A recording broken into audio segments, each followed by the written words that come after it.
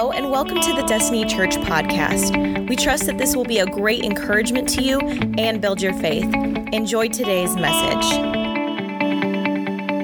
You know, we're in this series titled We Are Generous, and sometimes I feel like there's series that we do, and it's like I'm rebuking the church that I lead, but this is one of those where I feel like I get to celebrate with you guys and encourage you guys that you're doing well and that you're doing a good job, because if there's one thing this community is, it's generous. Y'all are generous. So Pastor Appreciation just wrapped up, and we feel overwhelmed by the way that y'all blessed us. And I just wanted to personally thank everyone who gave finances, to people who have dropped off food, done gifts, whatever. Y'all found ways. Y'all got creative with your generosity, and that really means a ton to us. So I just wanted to publicly thank you guys from stage for doing that.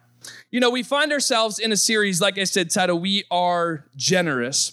And that's one of our core values as a church. And it's not just a cute phrase that we say around here. We developed our core values by looking at the scriptures and gleaning what we believe the characteristics of the church are supposed to be according to the Lord's will. Okay, and when we look at the New Testament breaking out in its purest form in the first couple chapters of Acts, we see one thing that the church undeniably is generous. So check this out in Acts 2, verses 43 through 47. It says, a deep sense of awe came over them all. This is talking about the church, them all the believers. And the apostles performed many miraculous signs and wonders. And all the believers, they met together in one place, and they shared everything they had because they were generous. They sold their property and possessions and shared their money with those in need because they were generous.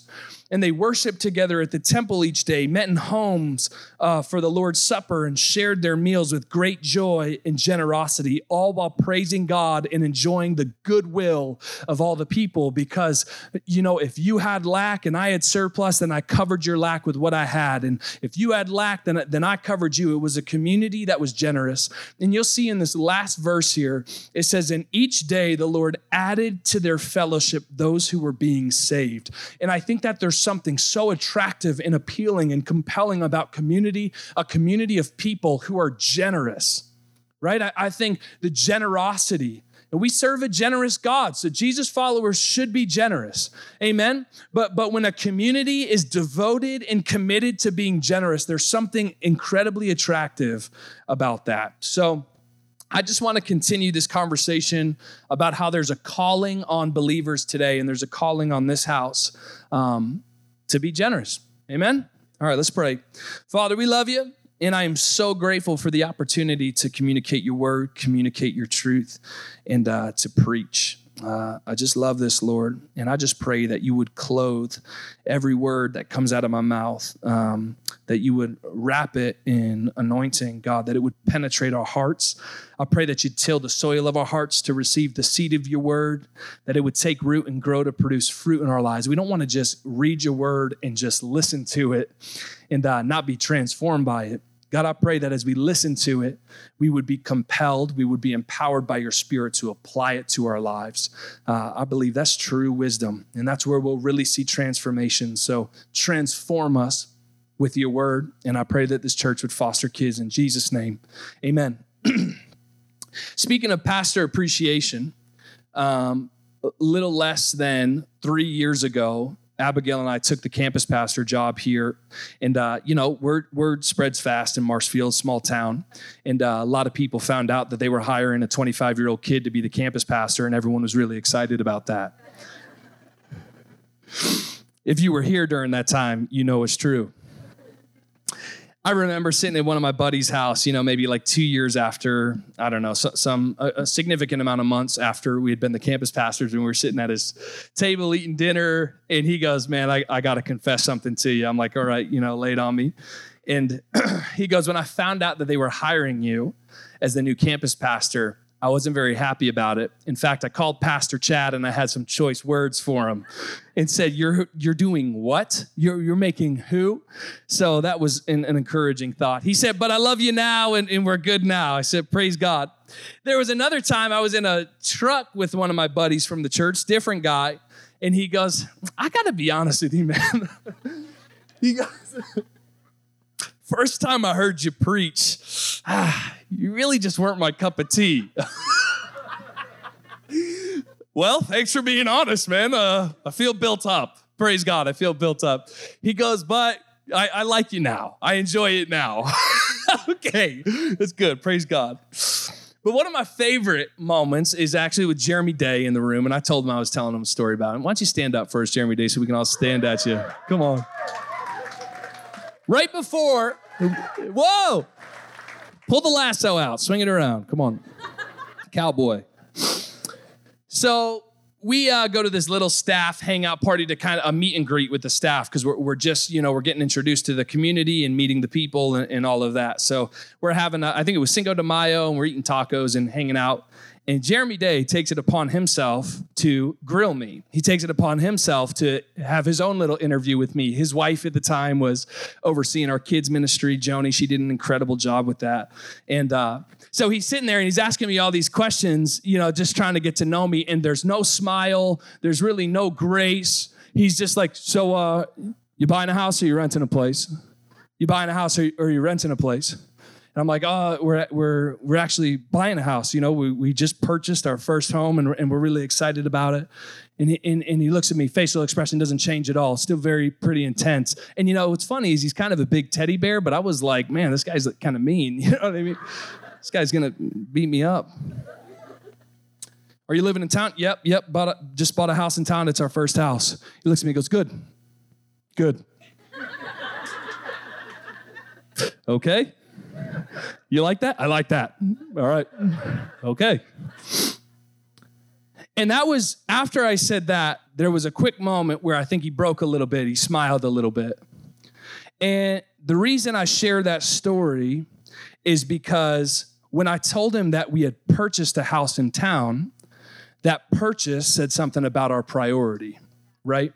So when he heard, oh, you've purchased, you've bought in, you've put your treasure there, you've invested, it said something about the intentionality of Abigail and I. It communicated, we're here. We want to grow roots. We want to get involved. We want to be invested. We want to stick around. And it was just a purchase, right? But it communicated all of that. And here's what I know to be true. Our purchases say a lot about our priorities. And the way we spend our money tells a lot about our motive. And this isn't just, some sexy phrase. This is scripture. Matthew 6:19-21, it says this: don't store up treasures here on earth where moths eat them and rust destroys them and where thieves break in and steal. Store your treasures in heaven. Store your treasures in heaven where moths and rust cannot destroy and thieves do not break in and steal. And this is verse 21, and this is so good. It says, wherever your treasure is, there the desires of your heart will be also. Where our treasure is says a lot about our heart. So in week 2, I want to talk a little bit about a believer's relationship with money, with our treasure. And I want to talk a little bit about how we can practically demonstrate specifically with our treasure that the Lord is our priority, okay? You say sexy and everybody starts walking out of the room. Come on, just lighten up, people. No, I'm just playing. All right, here we go. Exodus 13:1. I want to start us off. In the Old Testament, and I want to bring something through about remembering that demonstrating the Lord is our priority. Okay, starting there, demonstrating the Lord is our priority. So in Exodus 13, verses 1 and 2, it says this: then the Lord said to Moses, "Dedicate to me every firstborn." Say firstborn.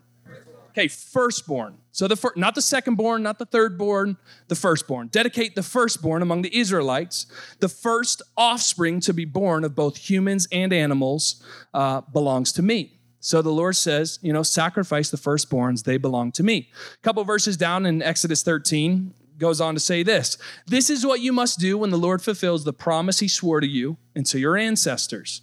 When he gives you the land where the Canaanites now live, you must present all firstborn sons and firstborn male animals to the Lord, for they belong to him. So every firstborn son goes to the Lord, is dedicated to the Lord. Every firstborn animal is dedicated to the Lord, okay? A firstborn, and then he goes on to say, verse 13, a firstborn donkey may be brought back from the Lord by presenting a lamb or young goat in its place. So in Old Testament times, what the law declared some animals clean and other animals unclean. We're only going to be here for a second, so just hang with me. We'll get through this and then get on with the rest of the message. But there were clean animals and unclean animals. So the firstborn of the clean animals could just be sacrificed, but the firstborn of the unclean animals, you weren't going to sacrifice one of those firstborns. You were either going to kill the firstborn, just break its neck, not sacrifice it, just kill it, or sacrifice a lamb in its place, okay? And that's what the scripture goes on to say. It says a firstborn donkey may be brought back by the Lord, or bought back from the Lord by presenting a lamb or a young goat in its place. But if you do not buy it back, you must break its neck. However, you must buy back every firstborn son. So you're not allowed to break your firstborn son's neck. You got to redeem him, okay? What we see with the animals, with the firstborn animals and with the firstborn son, is they either need to be sacrificed, given to God, or they need to be redeemed, okay? Two options, either sacrificed or redeemed. If the animal was considered clean, the firstborn of that type of animal was to be sacrificed. And then this was also true for the firstborn sons. And then to redeem the firstborn son's sinful nature, they needed to sacrifice a lamb in his place to dedicate them to God to deal with that sinful nature, okay? If an animal was considered unclean, you wouldn't sacrifice that animal's firstborn. You'd either break its neck or redeem it with a lamb or a goat. For example, the donkey was an unclean animal. So the sacrifice of the lamb would make the donkey clean. And here's a little spoiler alert. I think we're all a bunch of donkeys in the room. Okay, I could use another word, but I'm going to keep it G-rated. Amen? We're not that non-denominational, okay?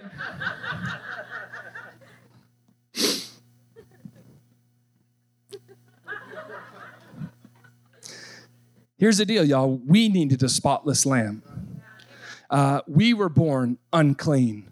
We were born in need of redeeming. The human heart is evil from birth, right? And the law stated that if the firstborn animal was clean, it was to be sacrificed. But if the firstborn was unclean, it needed to be redeemed. And there's a parallel here. Jesus was God's firstborn son, and he was born clean, and he was born pure and spotless for every one of us, right? And he was the sacrifice for all of humanity that would redeem all of our souls. So we would be considered clean to our Father. Amen. Are you grateful for the sacrifice of Jesus? So it was the firstborn. It was the firstborn that covered the rest. In the same way with the animals and with the son, when there was the sacrifice, it was the first that was sacrificed and it covered the rest. And there's a principle here. When you give of your first, it covers the rest. There's a blessing, there's a covering that when you put God first as the priority and you say, above all, God, you're my provider, you're my sustainer, everything I have belongs to you. So I'm going to give you the first of what I have and the best of what I have. He blesses the rest. That's what we see. There's a principle here. There's a covering, a blessing, a redeeming that takes place. So I do eventually want to get into tithing because this is where we're headed, but I want to continue to just illustrate for you using the scriptures how there's this fruit in giving our first fruits, okay? So then we see I want to talk a little bit about the idea of our first fruits and offering those. In Proverbs 3, verses 9 through 10, you see this. He writes, honor the Lord with your wealth, with the first fruits of all your crops. So not your second fruits, not your third fruits, your first fruits, right? And if you honor the Lord with your wealth, if you honor the Lord with the first part of what you receive, then your barns will be filled to overflowing and your vats will brim over with new wine. So you can see when you give God of your first, even though it might feel like loss in the moment, even though it's like, I didn't know if they were going to grow and the grapes look great, give them to God, right? Believing that he's going to bless and redeem the rest, that it's going to do something for the rest of the crop. Exodus 23:19, it says, bring the best of the first fruits of the soil to the house of the Lord your God.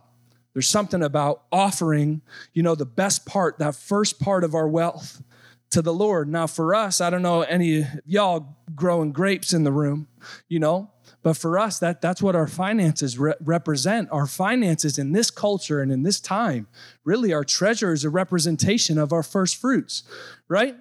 But there's a story here. Before I even get into that, I don't want to get too far ahead of myself. But there's a story in the Old Testament in Joshua where Moses has died. God's anointed Joshua to be the new leader of the Israelites. Y'all remember that story? Okay, and they cross the river and they get into Jericho. This is the first city that they're going to take over. There's other cities and other battles that are going to have to be fought on their way to the promised land, but Jericho is the first one. Everyone say the first one. Okay, that's important. So they walk into the city, right? It's a fortified city. There's walls, and they march around it 7 times, and the walls fall down, and the Lord gives them specific instruction for just Jericho. Don't take any of the treasures. Leave it all there. He actually put it in the treasury of the Lord. So the bronze, the silver, the gold, don't take it for yourself. Set it apart for the Lord. This is the first city. The first fruits, right? So everybody's like, okay, this is the Lord's. This is set apart for him. But there's one guy named Achan who takes some of the treasures for himself, okay? He stores them in his camp. He buries them in his camp. And you'll see that there's, so as the story continues, they go on to fight their next battle in the next region called Ai. It's a small region, a battle they should very easily win. Like if they were going to lose one, it would have been Jericho, but they were successful there, okay? So they go to Ai, they're like, only send 3,000 of us. Like we don't even need to send all of us because we'll be good. We'll dominate them. But they go in and very quickly they realize we're battling without a covering. We're operating outside of the blessing of God right now. And they're fighting this small region or tribe or whatever they might be referred to as Ai, and Ai is dominating them. So the Israelites are like, oh my gosh, they're killing us. And they run. And it's like, what happened, Lord? Where were you? You've abandoned us. Well, come to find out, they weren't under the covering because Achan had been disobedient and kept some of those first fruits for himself. And they had lost that covering. And once, they deal with Achan, which is kind of a gnarly story, but they receive that covering and that blessing again. There's another story in Genesis where you have Cain and Abel. So Adam and Eve's first 2 kids, Cain and Abel, their 2 sons, they kind of have a moment with the Lord of bringing sacrifices to the Lord. And I think there's something to be observed in that story. So check this out. Genesis 4, verses 3 through 5. It says, in the course of time, so there's been a period of time, there's been some time, right? It says, Cain brought some of the fruits of the soil as an offering to the Lord. So Cain is casual here, okay? He brings some of his fruits. Did it say first fruits? It said some of his fruits, okay. And then verse 4, and Abel also brought an offering, fat portions from some of his flock. So we see his first, what he received right away. Verse 5, but on Cain, then the Lord looked with favor on Abel and his offering, but on Cain and his offering, he did not look with favor. So Cain was very angry and his face was downcast. And sometimes maybe we've read that story and God, why did you not look on Cain's offering with favor? And we see that Cain waited. He accumulated some stuff which doesn't require faith, which doesn't communicate that God, you're my priority, and remind us that God, you're my supplier and everything I have belongs to you. It's no, I'm going to do what I feel like and I'm going to provide for me, right? I'm going to elevate myself. Come on, and we know the scriptures say those who exalt themselves will be humbled. Those who humble themselves will be exalted. Cain waited until he accumulated some stuff. Then he brought it to God. And the principle is God first. God is our priority. And it says Abel gave fat portions from the firstborn to the Lord. He didn't wait to accumulate enough and make sure, okay, we're good. We're good. All the bills covered. Okay, all right, now we can give. No. It's like in faith, okay, God, I'm gonna give this to you, right? It says God rejected Cain's offering, but accepted Abel's. Why? I really believe it has a lot to do with the order, the priority. Amen? And this is why Jesus followers, why we so value the act of tithing, because we understand the significance there. We understand the blessing that takes place on the rest of our finances when we're willing to give, the first part of our treasure to the Lord. We understand the ramifications of that, the positive ramifications. So what is tithing? To tithe means tenth. And tithing is a practice of setting aside 10% of your increase in profits to support the work of the Lord.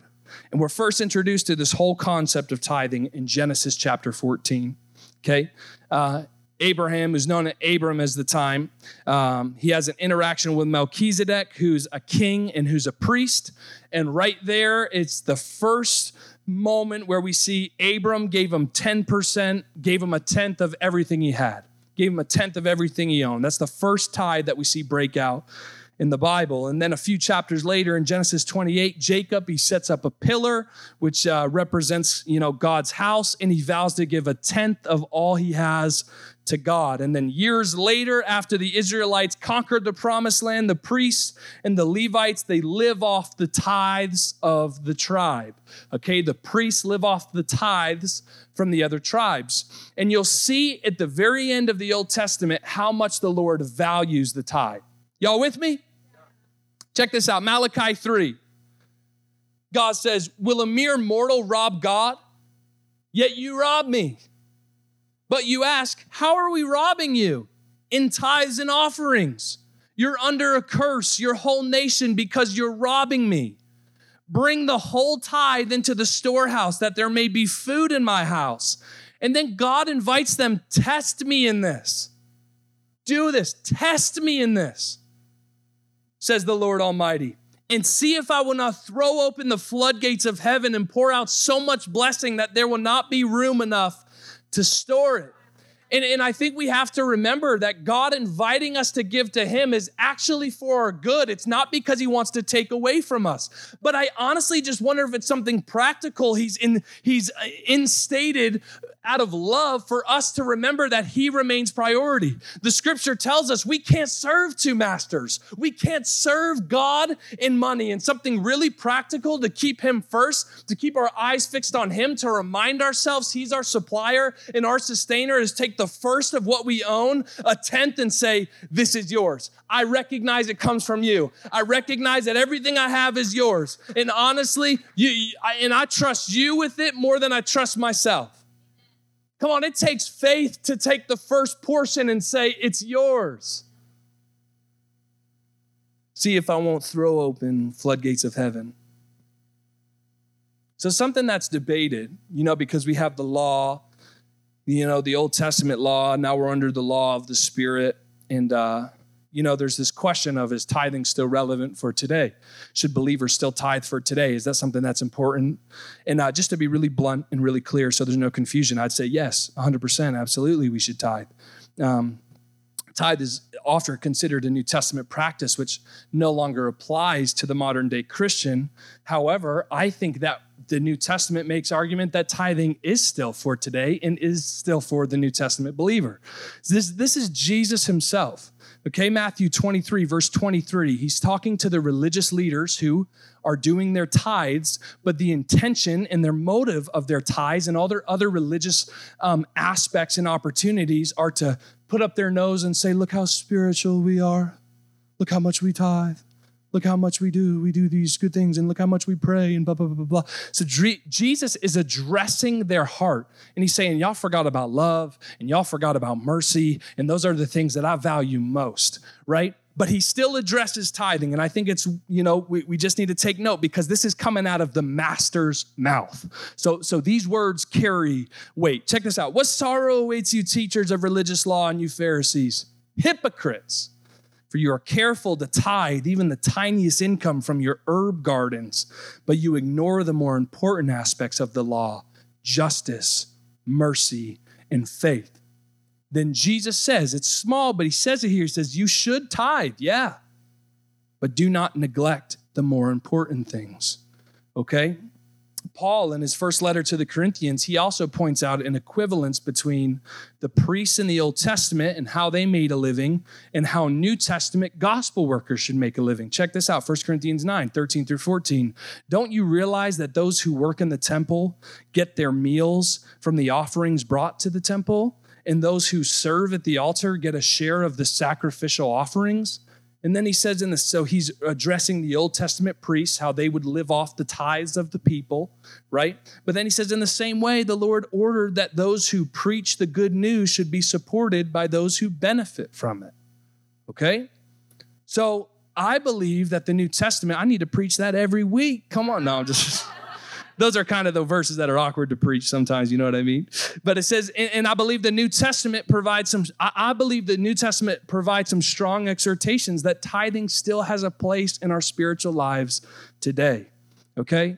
Something I think the scriptures clearly lay out is that the first has the power to bless the rest. And I think we continuously see that. Worship team, you can come because I'm kind of landing this plane here. Remember, God is saying, put me first, and I'll bless the rest. So Malachi 3:10, bring the whole tithe into the storehouse, into the place of worship, right? That there may be food in my house. Test me in this, says the Lord Almighty, and see if I will not throw open the floodgates of heaven and pour out so much blessing that you won't have enough room for it. Even further than that, the Father gives us his, I think something we have to remember, that he gave Jesus for us, his firstborn for us, the sinless, spotless, purified Lamb of God. He gave us Jesus. And some of us are holding on to the things that aren't even yours in the first place. You're just a manager of them saying, I'll give you a little bit, but God gave you his best. How could we not in return give him the best of what we have? Amen? Why wouldn't you give him your first and your best?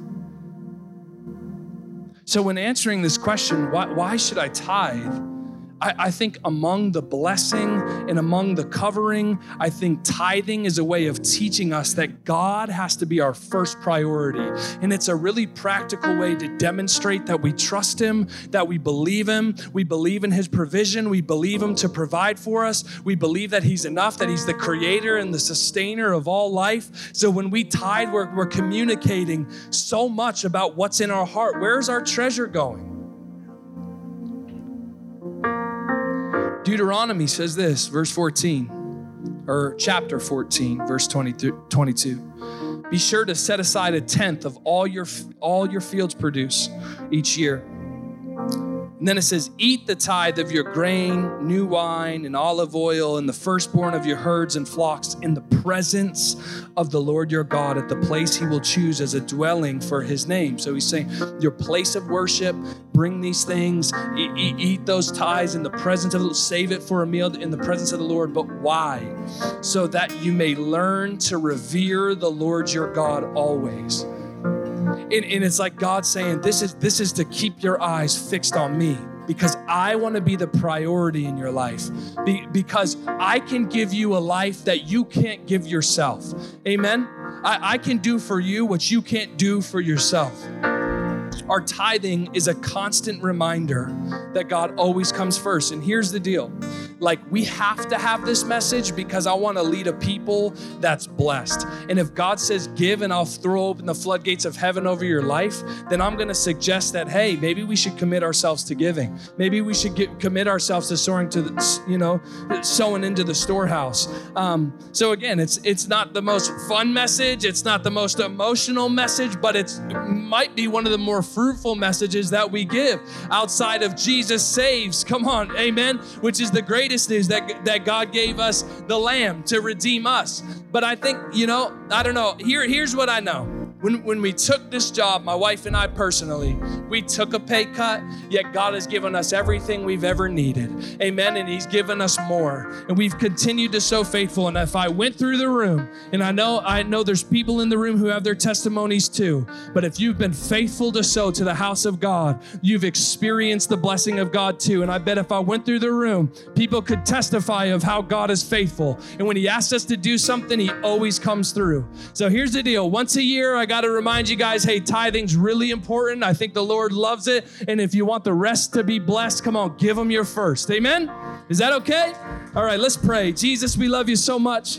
I'm so grateful to be in a community of people who are devoted to honoring and glorifying you.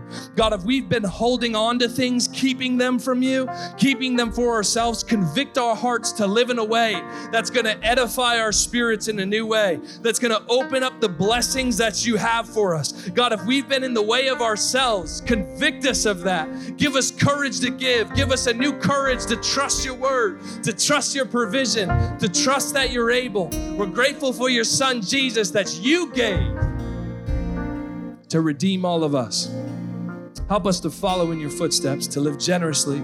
Have you been so generous to us? In Jesus' name, we all said, amen. Come on, let's stand and worship. Thank you so much for joining us. Special thanks to those of you who give to this ministry. It's because of you that this ministry is possible.